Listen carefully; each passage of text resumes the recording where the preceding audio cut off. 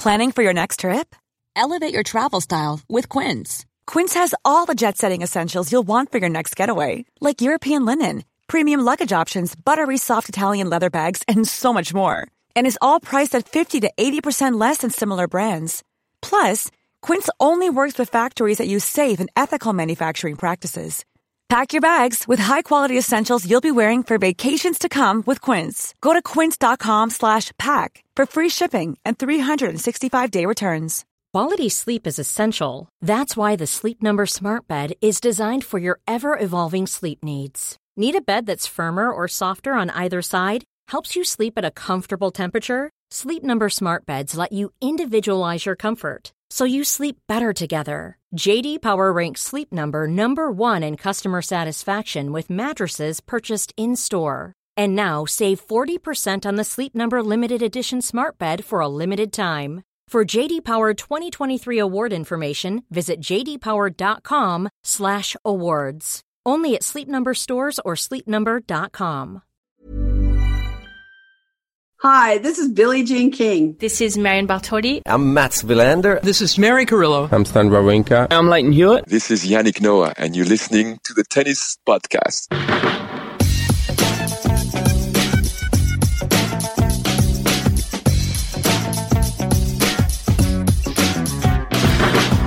Well, we've got lots of wonderful tennis to talk about today on the Tennis Podcast because Ash Barty's going to play Aryna Sabalenka in the final. Can't wait to talk about how they got there and to preview it and to talk about everything that's gone on in the men's tournament today. But we've just been talking about perceived wisdoms. And I've just learnt one from Matt Roberts about the length of his hair and how he got it, which has amazed me. What was it again? What was the vegetable that you've been eating that has made your hair grow incredibly quickly, Matt? Look at that facial expression from Catherine. She didn't expect the podcast to start like this. Just definitely not perceiving it to be a wisdom. Are we recording? We are, yeah. Matt, come on. Well, listeners need to know this. I was told that eating broccoli makes your hair grow quickly, but Catherine's very, very sceptical of that notion. Well, I eat quite a lot of broccoli, Matt, and my hair grows very slowly. Right. I eat quite a lot of broccoli and my hair grows quickly. But David, a tiebreaker? I'm the tiebreaker. So David doesn't eat broccoli. And don't worry about giving a good answer because no one's listening anymore. So take your time. Yeah, well, I eat a normal amount and I've got a normal hair growth length. So, yeah. That's how we're starting this show. So, how's your day been, Catherine?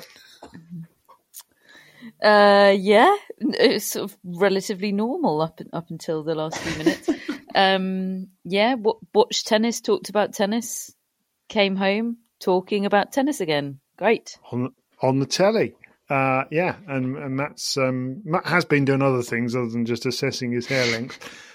He's been watching all these tennis matches. Let's start, first of all, before we get on to all the great stuff, let's talk about the thing that really needs a mention in terms of watching this tournament on the telly. And as much as I'm loving this tournament, and I really am enjoying the matches, when I can see them properly, when all of the court is in view and not a third of it or various squares and rectangles of it are in basic darkness and the rest of it is in glaring, blazing sunshine. I'm talking about the shadows. I don't think there is a tournament in the world with a bigger shadow problem than Madrid. Catherine, discuss. Possibly in all of sport. I mean, I don't think there's ever been a bigger shadow problem in I mean it is unwatchable. There are periods of the day on certain courts, if the weather is sunny, that unfortunately the tennis is unwatchable. And I don't know enough about stadium design and architecture to know if that's a ball dropped in construction, whether the whole thing should have been built to face in a different direction or angle should have been considered more carefully, or whether it's just one of those things that's bad luck and you have to deal with. But it is a big problem. I as lots of people have been saying on Twitter, the whole point of this tournament is for people to be able to watch it. And the majority of the people watching it, their experience is hampered at certain points of the day. And that's very suboptimal. A lot of people would argue they should be pulling the roofs across on the courts where they can. And I understand the reluctance, but I think I come down on the side that they should, that it's so severe and so diminishing of the watching experience that they sort of should push the extreme buttons where available to solve the problem. Yeah, I mean, it's real Dark Side of the Moon vibes. I mean, when you look at it, it looks like half the court is in total darkness and you can't see anything. And it reaches the stage where it influences which match I want to watch. The match has to be really, really great to be on one of those courts for me to watch it. And I just think that's a terrible situation for a tournament to be in, hoping to pick up some casual fans. I just think it's such a turn-off. It's so tennis shooting itself in the foot, isn't it? Here's a brilliant match. I can only see one of the competitors involved in it. And I can only see the ball 50% of the time. Matt, quickly note this down for end of the year awards for shooting itself in the foot moment. Yeah. Okay. I'm not saying I've got all the solutions to it in terms of where they should put these stadia, but it's been laughable at times. However, fortunately, the actual tennis that we have been able to see has been of such quality, and there's so many intriguing, interesting storylines out there that I'm loving it anyway, and laughing at the absurdities of the shadows. Let's talk about this women's draw and where we are in it at the moment, because here we record just before midnight on Thursday night, and we have this very strange situation where we know the women's final, and yet the men are just entering the quarterfinal stages because of this staggered start, which, again, we talked about it the other day. It's a very weird situation and not really ideal, I don't think. But the actual matches we've had and the matches that we still have to come really make the mouthwater, I think. Barty today, I didn't see a lot of it. What were the views that you took from it? What did you think of what Barty put up today against Paula Badosa? I thought it was very impressive. I don't feel like she ever had to reach top gear. She was challenged more in the first set than she was in the second. It was funny seeing her play with the crowd against her, and quite vocally against her. You know, Paula Badosa is an incredible story. First Spanish woman ever to reach the last four in Madrid. I think we've talked in the past about what a weird, horrible time Garbiñe Muguruza's always had at that tournament. But yeah, that was a stat that surprised me, and doing so as a wild card. You know, she's a great story, Paula Badosa, and she was quite inspired in that first set, I thought. But she's such a problem solver, Barty. She's got so many tools, and she trusts herself to sort of figure out how to use them and which ones to deploy. And she'd lost to her in Charleston, and I think her team had really done their homework. I think, you know, having the slice that she does, but also having a decent topspin backhand, she's able to tinker with the proportion of each that she uses during a match. And that's the weapon that most tennis players just don't have, or don't have to that extent. She's more tactical than most other players, I think. And yeah, it's one thing having the options. It's another thing knowing how and when to use them. See Denis Shapovalov. For me, that's the issue with him. Shot selection, deployment, tactics. It's not the lack of weaponry. He's got almost too much at his disposal.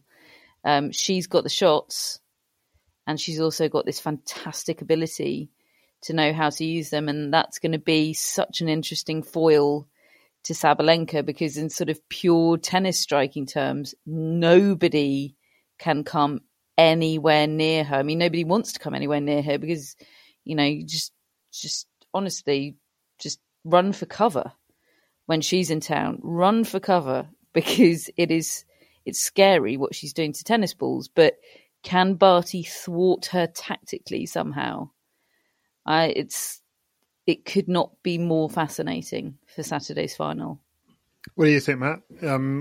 You've seen not only the Badosa match, but also the Kvitova match, which was a 3-setter. That match took place since we last spoke. And yeah, Barty seems to, at the moment, have had, over the last couple of weeks, and the last few weeks, an answer to everybody, no matter what they are. And there's lots of different styles. We've saw her beat Iga Swiatek.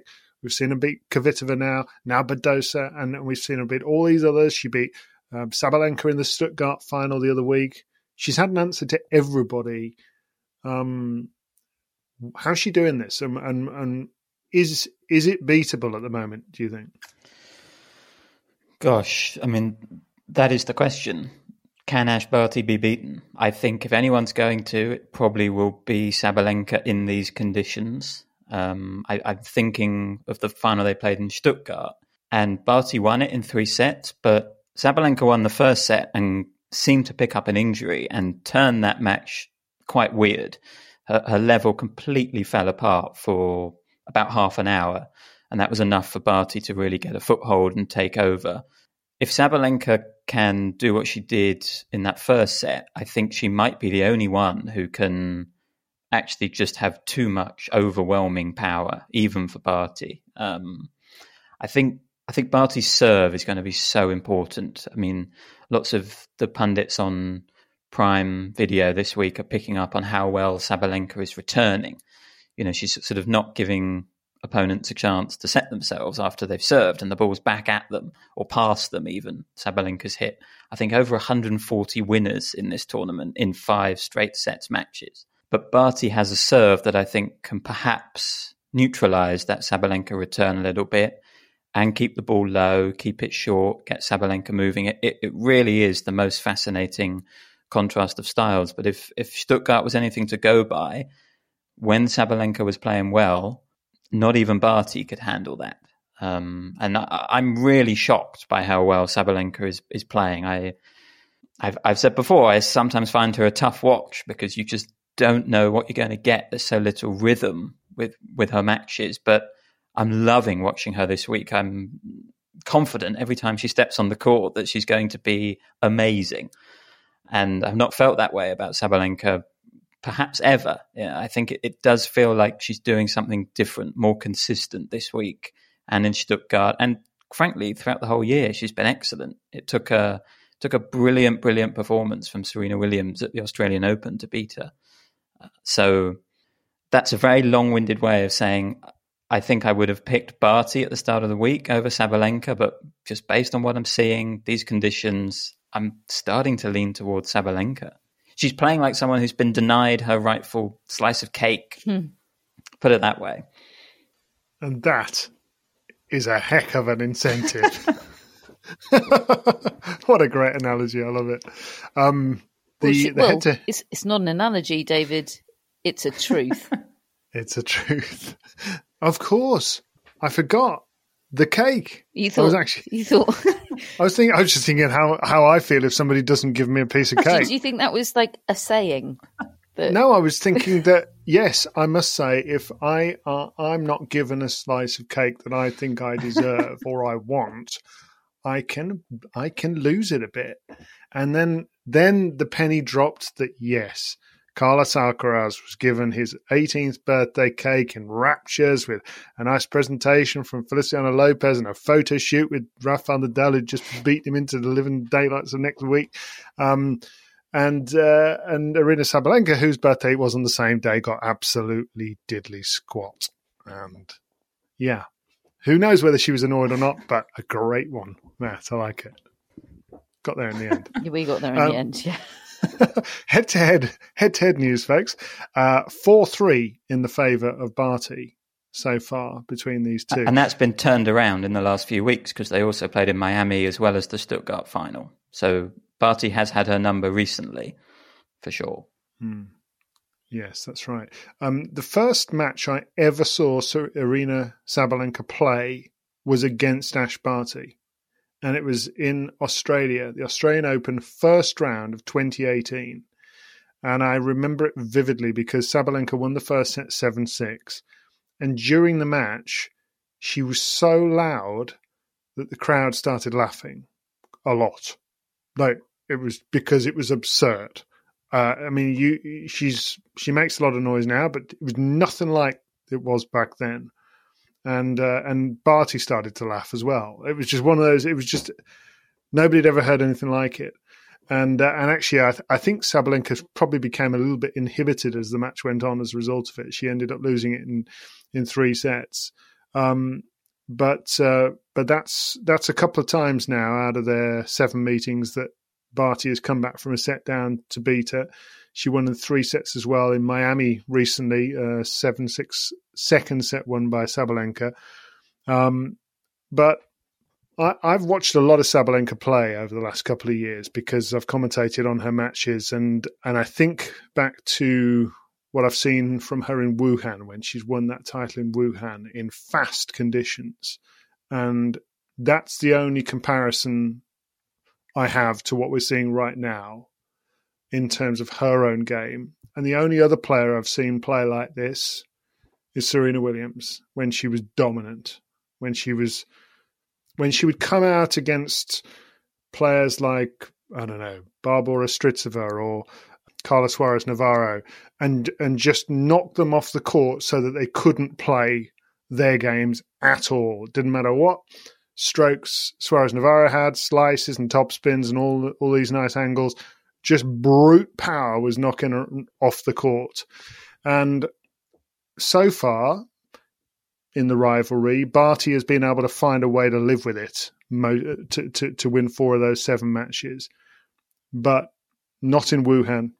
It was a straight sets win for Sabalenka. And I think Sabalenka will win this final. I think she is playing...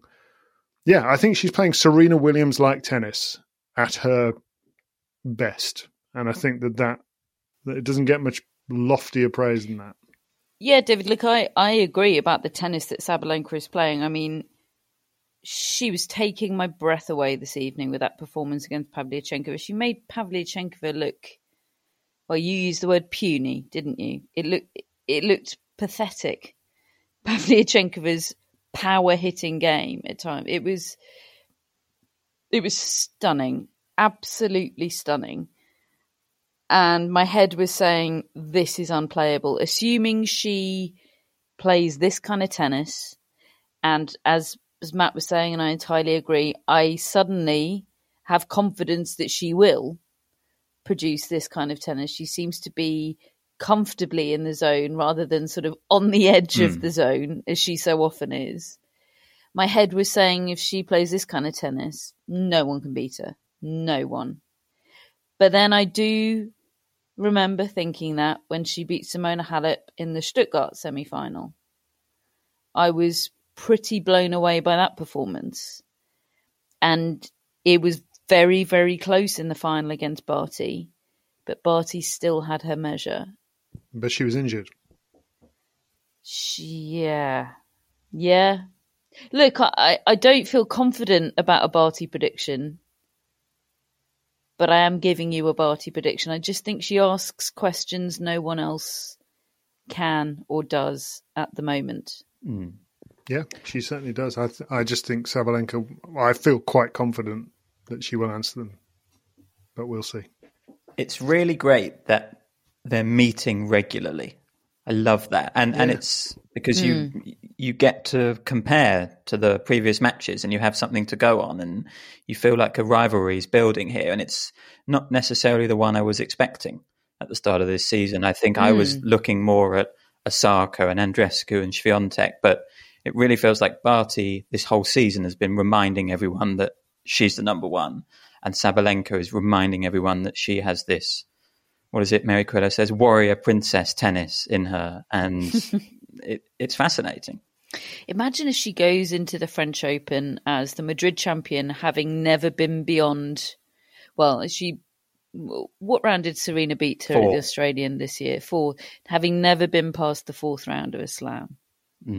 She's a fascinating case at the moment. She is also because she's always looked so uncomfortable to me on clay. I watched her a couple of years ago playing in places like Rome and Roland Garros, and she was barely competitive because she was still trying to hit the living daylights out of the ball, but she was so off balance all the time. She looked like she was on roller skates or something when she's trying to play tennis. And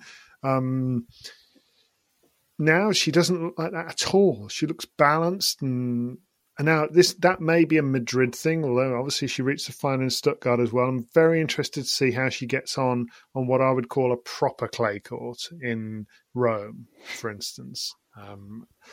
I always think of that as the very real Medvedev clay. Of you, David. Yeah. To be bashing Madrid's surface.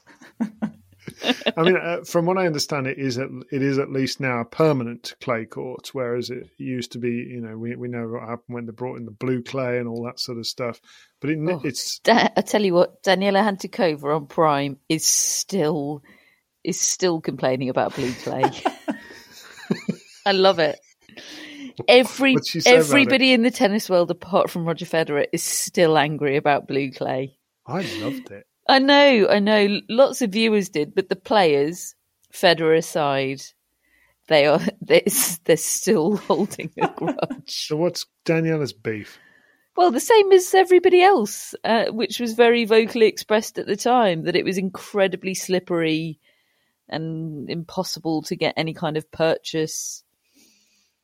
So this is the thing. The Rome clay looks like it's been there for centuries, and it feels like if you drilled down into it, you could never reach the end.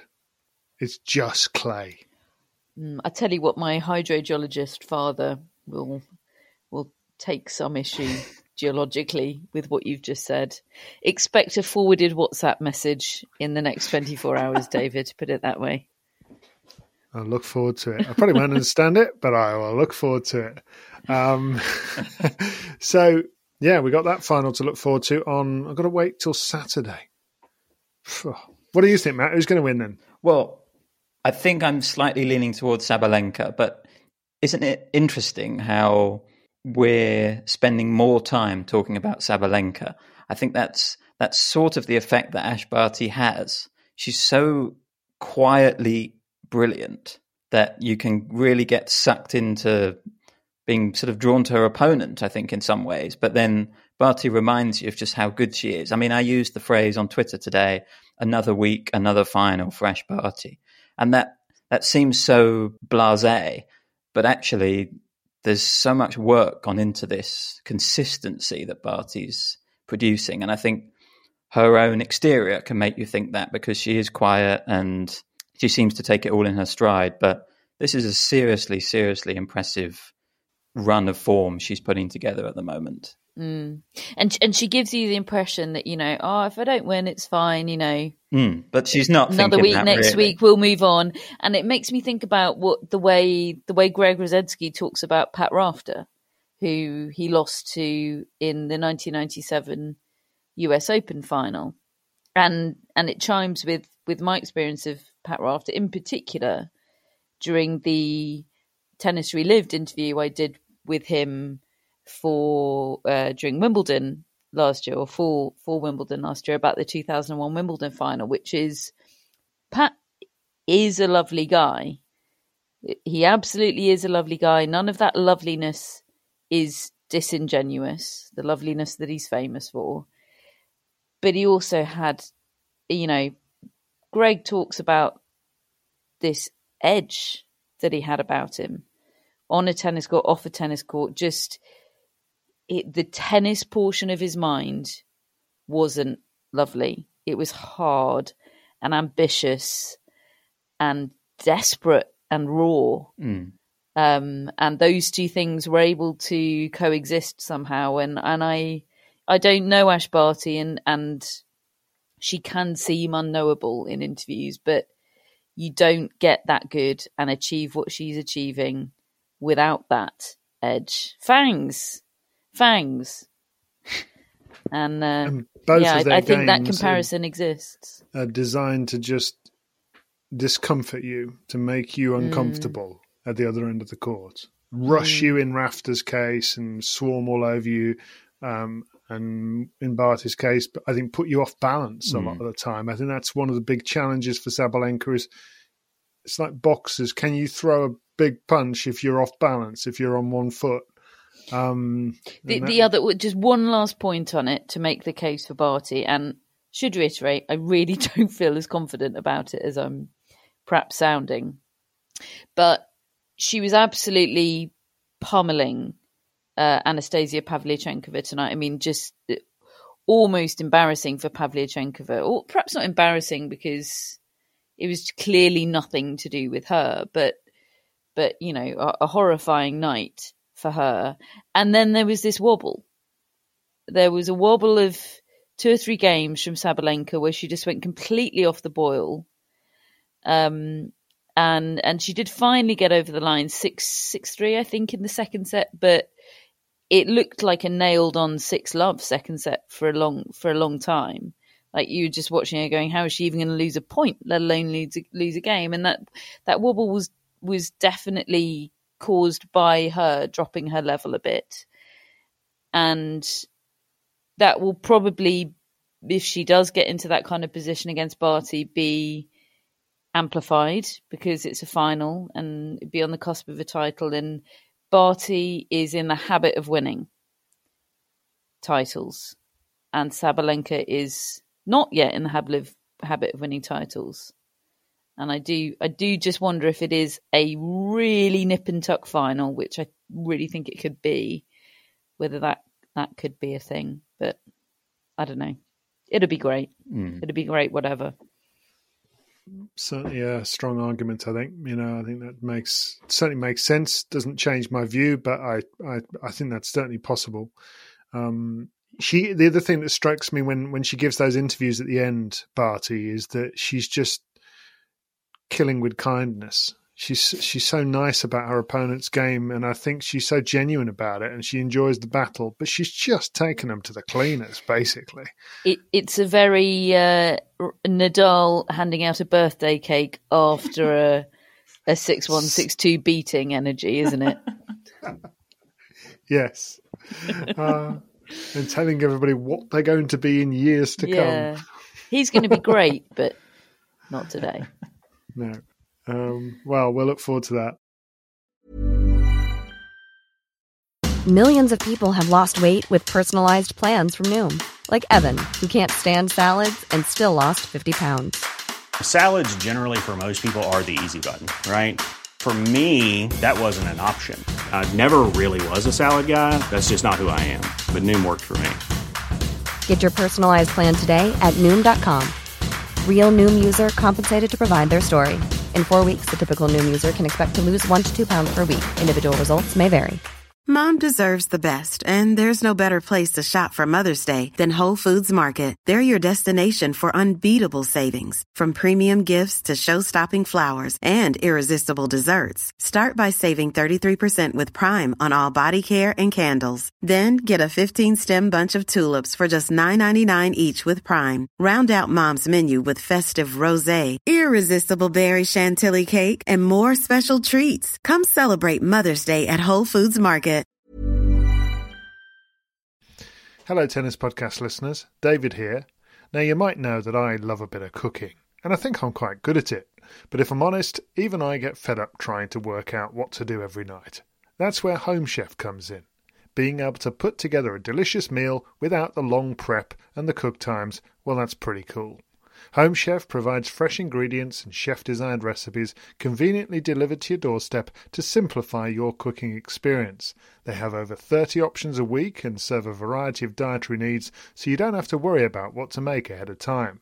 Not only is it convenient, but it's economical too. Home Chef customers save an average of $86 per month on groceries. Now, for a limited time, Home Chef is offering Tennis Podcast listeners 18 free meals plus free dessert for life and, of course, free shipping on your very first box. Go to homechef.com/tennis. That's homechef.com/tennis for 18 free meals and free dessert for life. You heard it right. in the men's draw, actually something that struck me today, that just a mild comparison to what I think I'm expecting will happen in the women's final, is what happened between Zverev and Evans today. Alexander Zverev beating Dan Evans, I think 6-3, 7-6. Very close second set.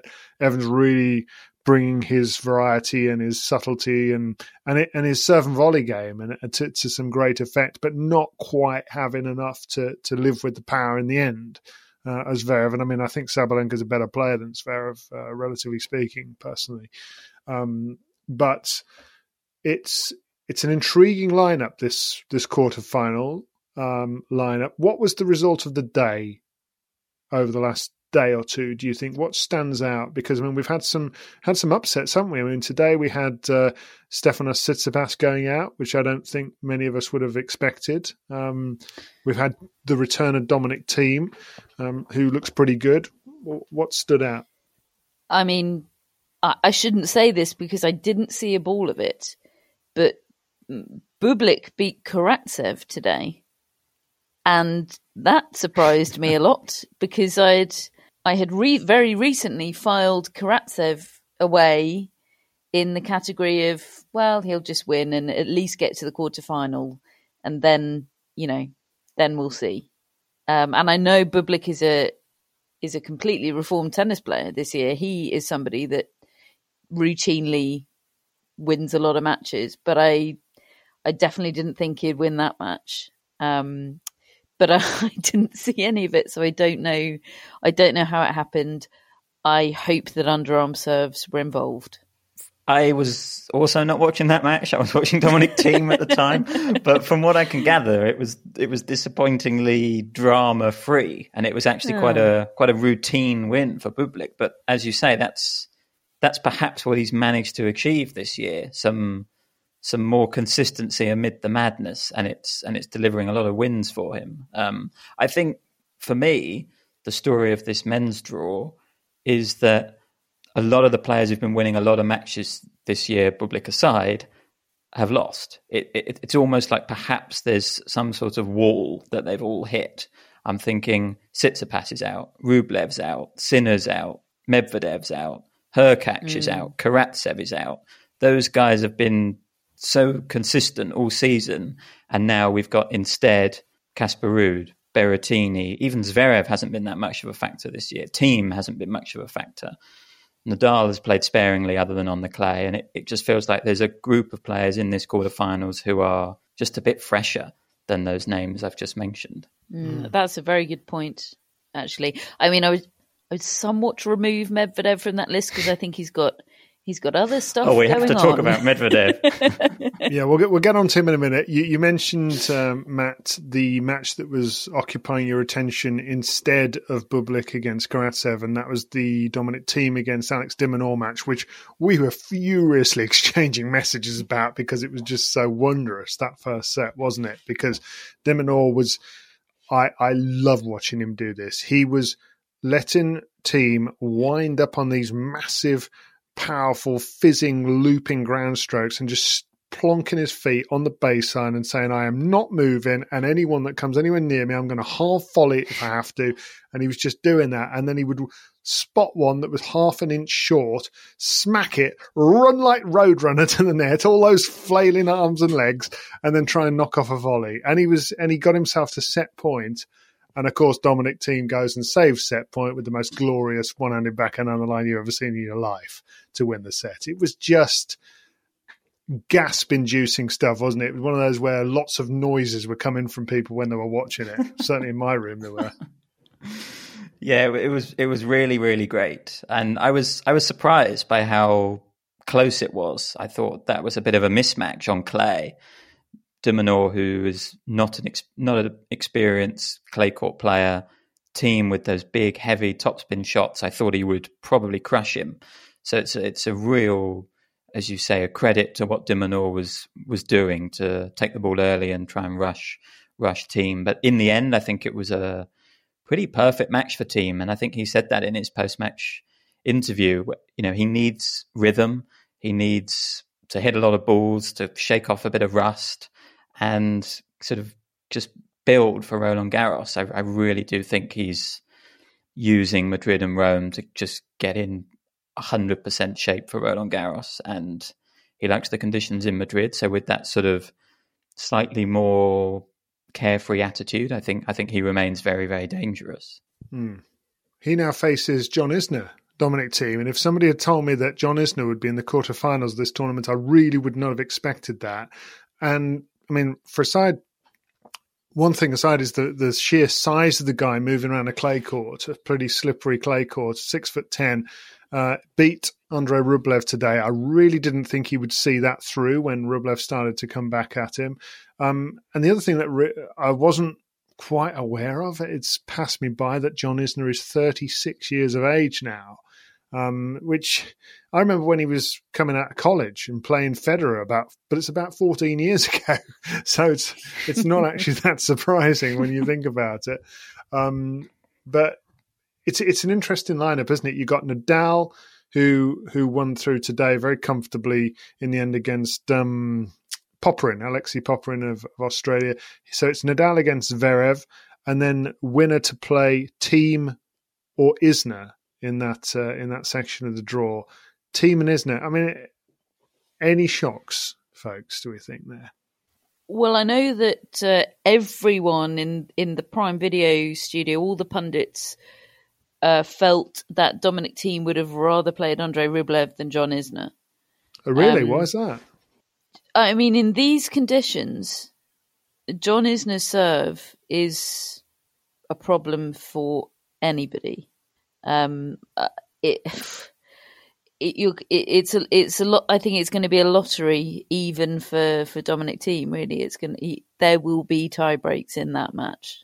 Doesn't strike me as a returner. I can't believe there either. Won't be. Who? Thiem. Dominic Thiem. No, a natural service return of big serve. I mean, this is John Isner's third quarterfinal in Madrid. He's had decent results. I remember he was the guy that beat Kyrgios after Kyrgios beat Federer in Madrid. You know, the altitude definitely helps him. He likes it there. He knows that it helps his game. He's one of those that could have gone on Matt's list as being a bit fresher. I think he didn't go down to Australia. He's got less canister miles on the clock this year. And I think 36 is different for somebody with the type of game that John Isner has than it is for, you know, a Roadrunner type tennis player. So, again, everybody in the Prime studio seemed to think he would play well into his 40s, provided he wanted to. Well, Karlovic has, hasn't he? Well, yeah, exactly. Going. So look, I think Dominic Thiem's going to win. I think I'd underestimated 42 is it, Karlovic? I'd underestimated how big a deal it was for Thiem to be fresh, to have had that time off. I'd sort of counterbalanced it in my mind with, but he's kind of starting the race late in the clay court season and isn't in the groove that some of them will be in. But actually, I think most of that is counteracted by how gloriously unusual it must feel for him to be fresh. When was the last time you think Dominic Thiem felt actually fresh? And he said that he wants to do that more. I think he had a sort of epiphany, I think, in that month, 6 weeks he took off, and realized that he doesn't have to play every single week. And he said he does feel so much better, and he was bursting with energy to get back on the match court. And you've seen that in his first two matches here in Madrid. I think he'll probably beat Isner, but it's the nightmare conditions to play Isner, because I actually think he likes clay. He likes it a bit slower, gives him a bit more time. In that tiebreak against Rublev, he was able to get round some returns, and as long as he connects with one or two, he gets the mini break and then he can hold his serve. I mean, he's an absolute nightmare to play against. And that was his 99th career deciding set tiebreak. About one in every 7 matches goes to a deciding set. He's played them back to back now. He beat Bautista Agut in a deciding set tiebreak. And usually And match goes to a deciding set tiebreak, you're hyping it up and going, oh, crikey, this unicorn of a match. But you just sort of come to expect it with John Isner, like, oh, deciding set tiebreak, great, here we go. I do think he profits from playing young, inexperienced, slightly naive players. Andrei Rublev did not deal well today with just having to walk from side to side whilst John Isner aced him. And I hard relate to that. There are not too many around. It looks flipping awful, but his racket didn't enjoy today. But I think Dominic Thiem will keep his head about him a bit more. Yeah, you would think so. So that's the top half of the draw. Then it is Casper Ruud against Alexander Bublik, and right at the bottom there, Matteo Berrettini against Cristian Garin, who defeated today Daniil Medvedev, who was a bit grouchy, Catherine. Could you relate to us what he was saying? Oh, well, no, I can't. I only know from, I haven't watched, okay, full confession, I haven't actually watched the whole match. I just looked up the aggro highlights without any context at all. So actually... context Medvedev. Context Medvedev, yeah. Waiting to happen. So actually, I'd quite like Matt or either of you to explain to me the full story in all its illustrious colour detail. Yeah, but you do the impersonations better than Oh, that's what you were getting at, right? Well, okay. I missed today's aggro because I went to vote at the precise moment where aggro started happening in Medvedev's match. But I saw all of it in his first match against Davidovich Fokina, where I just decided that Medvedev on clay is going to be completely entertaining. In the same way that Osaka on clay is going to be fascinating, Medvedev on clay is going to be a hoot. I mean, genuinely, I'm watching all of his matches on clay from here on because he posed a sort of philosophical question about damaging the court. He started swiping the court with his racket. And the umpire said, could you not do that? You'll damage the court. And he said, I can't damage the court. It's clay. It's already a bad surface. It's quite... The umpire didn't really know what to say to that. It's quite smart. Yeah, it was Medvedev's sarcasm at its absolute best. And that is the sweet spot. He wrote, I love clay on the camera, which was so good. That's the thing. These days, he has got his aggro into the sweet spot, hasn't he? Because it's not the real unpleasantness, unsavoury aggro that we saw several years ago before US Open gate. These days, ever since the US Open, he seems to have just fallen in that perfect pitch of being able to just amuse and occasionally just be out of order, but kind of not really turn your stomach. Yeah. But he's out. What was the aggro today, rubbish. David? You said it involved someone in the crowd, I think. Yeah, there was somebody in the crowd. I thought at first it was Garin's support team, and it turns out it's just two blokes. Just two blokes who sat there watching. Just two blokes sat there. He didn't like it. He just turned around to them, and I don't know what they'd done to annoy him, but he was in their face. I couldn't hear what he was saying, but he was in their face, and then he eventually got a code violation for unsportsmanlike conduct. And then the umpire he protested when he sat down at the changeover, and the umpire was saying, "Look, I had to give you that." And he goes, "I know you had to give me that, but I mean, you've got it. It was kind of like you've got to agree, though. They are complete so and so's, aren't they?" And he goes, I hope they haven't got enough money to watch the next match. So it's just being really childish. Mate, there's no next match. Don't worry about it. Anyway, he got beaten by Cristian Garin, who just got on with it, really, and is proper clay courter, isn't he? He's quite happy to just duke it out, loop topspin shots back and forth. But I think Matteo Berrettini is coming on strong. We had a little chat this afternoon about how he has sort of won us all over. I don't know, and I think it's him as a human being, really, that has won me over in recent months. I just like his disposition. I think he seems like a really nice fella, and I think he's trying his hardest to improve and get better. He's got a couple of drawbacks to his game, weak spots, and he's trying to do as Mary Carrillo says. You've got to cover them, haven't you? You've got to defend your weaknesses and develop a strength. Well, he's got both, really, and he's got a hell of an attitude as well. Good attitude. So, yeah, I think Berrettini will take out Garin. What do you two think? Yes, I think so too. I think so. Garin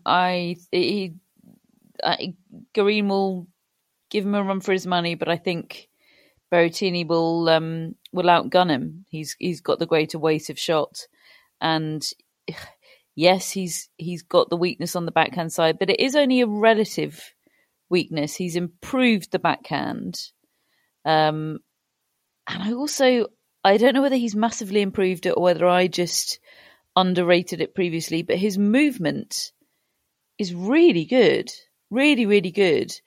And that enables him to do the Mary Carrillo thing of covering up his weakness, of defending his weakness.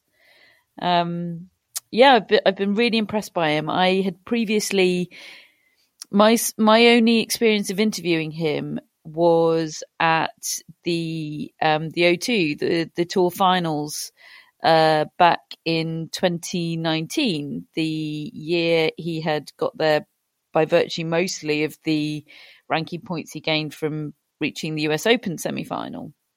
Of course, other results as well, but that was the one standout. And I thought he was completely charming, really nice, but as soon as I interviewed him, I kind of knew he wasn't going to win any matches because he was just so pleased to be there.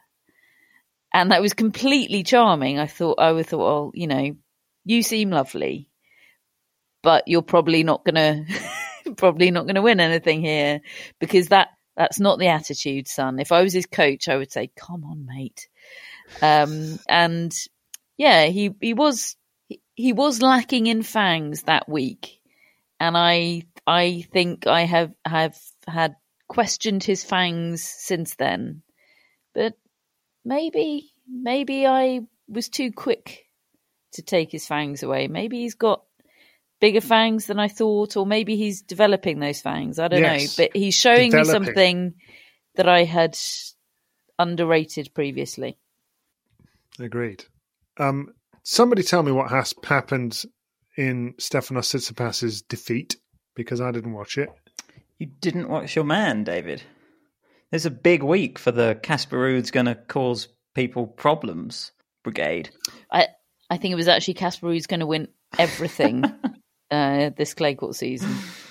Well, he was great. I mean, he was really, really relentlessly good. It's kind of how I end up feeling about him, because he just keeps coming at you with that topspin forehand, point after point, and he had a determination to him that was slightly missing from Tsitsipas today. Understandably so. He's played a lot of tennis. We know he takes defeats hard, and that was a tough defeat he took in the Barcelona final. I think perhaps that first round match he played here against Benoit Paire covered up for the fact that maybe he wasn't quite in the right physical, mental, emotional space to really dig deep in Madrid this week. And it just seemed like Ruud wanted it more. And I don't have any concerns about what it means for Tsitsipas's game. I think he's shown an incredible desire in so many matches. I think this was just some fatigue, and Ruud took advantage of that. But he also played brilliantly. He hasn't faced a break point in the whole tournament. To hold serve so comfortably against Tsitsipas on a clay court shows you how well Ruud's playing. He's probably my favourite to reach the final from that bottom half. The Ruud final. Yeah, he's like David Ferrer, but with a bigger forehand. It's going to be very interesting. Okay. Well, we'll look forward to a fascinating quarterfinals day on Prime Video. If you're watching in the UK, you can watch Catherine present telly.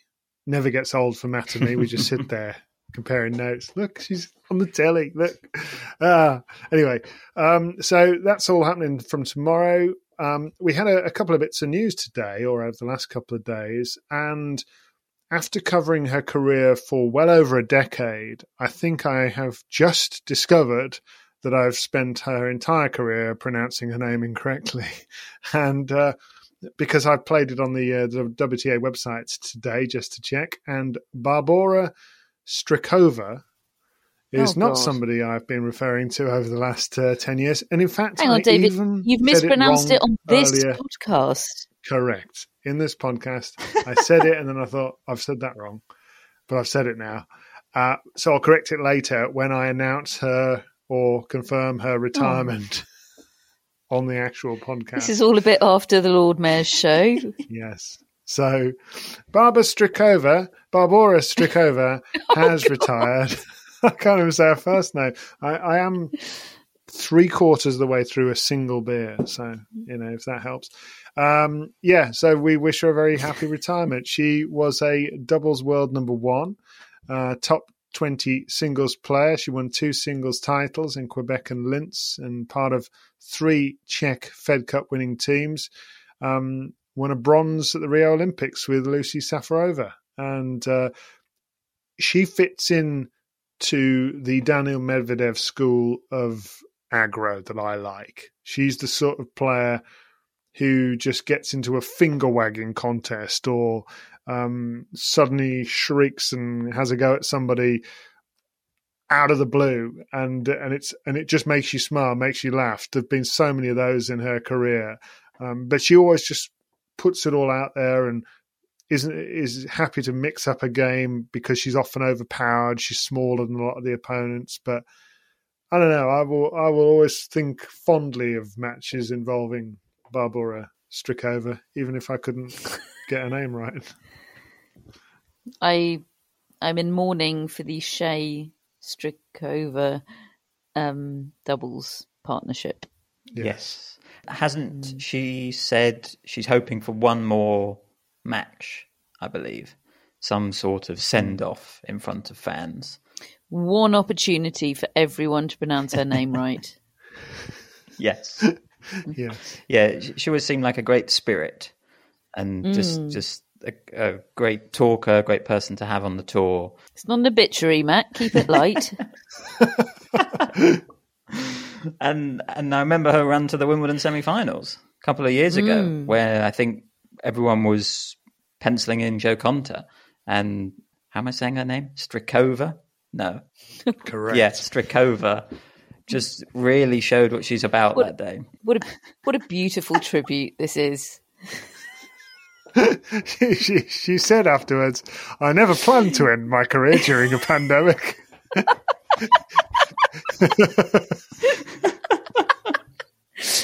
the best line ever. However, some moments in life just can't be planned, and I'm super excited.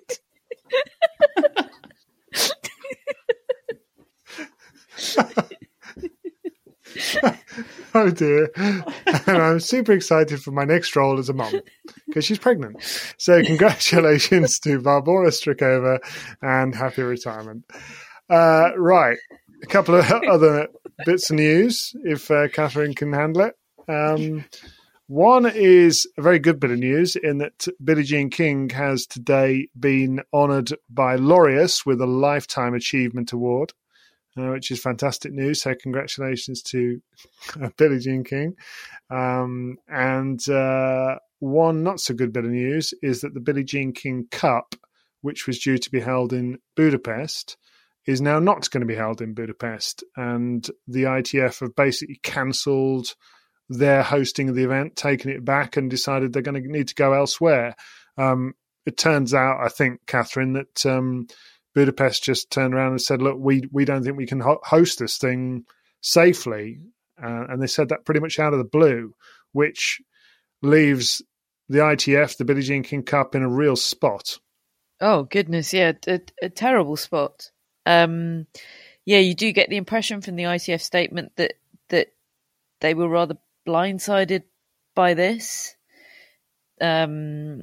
and the timing of the decision leaves options not aplenty potentially.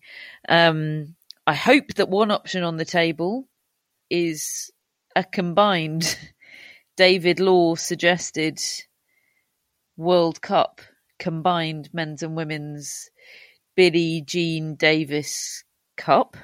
Could just call it the David Cup. Billie Jean David. Yeah. What was your suggestion there, David? Could just call it the David Cup. Right. Okay. You could just call it the David Cup. I mean, I would just say call the whole thing the Billie Jean King Cup, because you're going to say call the whole thing off. The men should be so lucky to have their cup named after. Hey, if it's good enough for my dog, then it's good enough for a men's cup. True.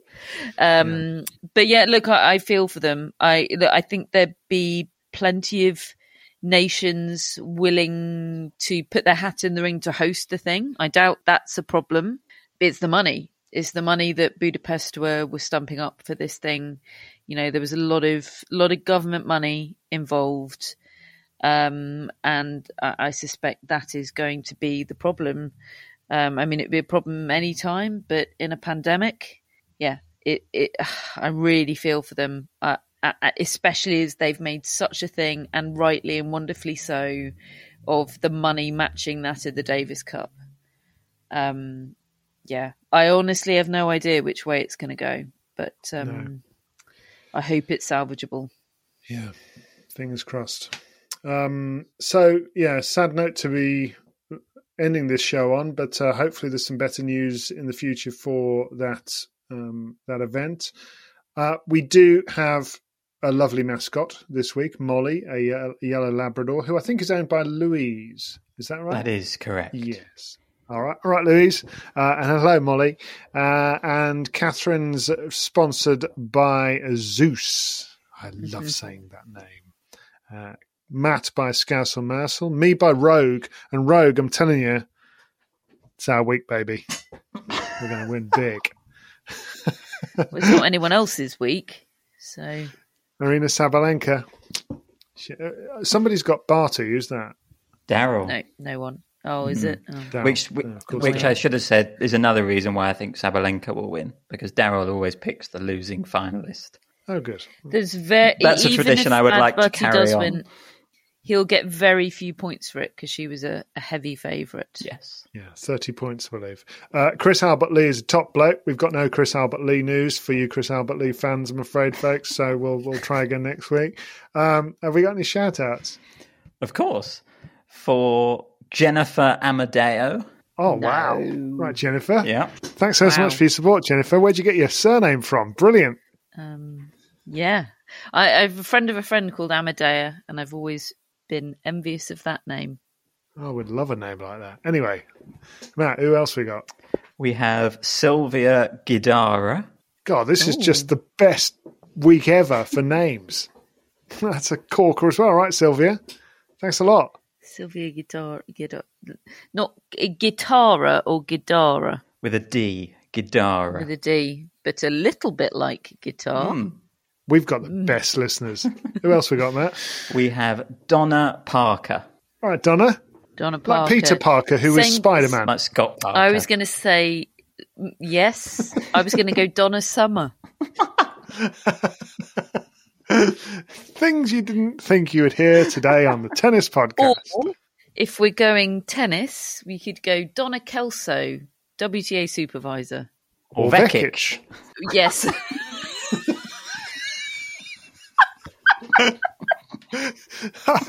Oh dear, what a funny old show. Right, and on that note, we'll be back with another edition of the Tennis Podcast. Catherine has completely disappeared from the shot. She's on the floor, and as you can probably hear, and we will be back with another edition of the Tennis Podcast on Monday, when we will round up with what's happened in Madrid, and Catherine will try to get up off the floor in time to present live television tomorrow. Do hope you've enjoyed the show. If you have, tell all your friends, tell anybody you know, just tell random people in the street. If you haven't enjoyed the show, Forget I said anything. I'll see you on Monday.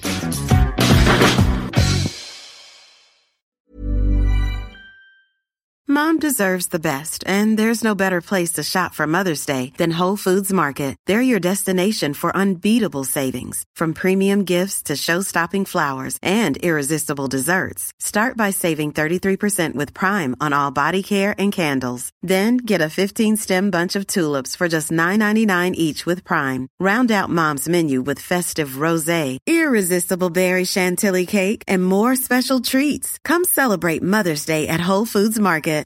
Flexibility is great. That's why there's yoga. Flexibility for your insurance coverage is great too. That's why there's United Healthcare Insurance Plans. Underwritten by Golden Rule Insurance Company, United Healthcare Insurance Plans offer flexible, budget-friendly coverage for medical, vision, dental, and more.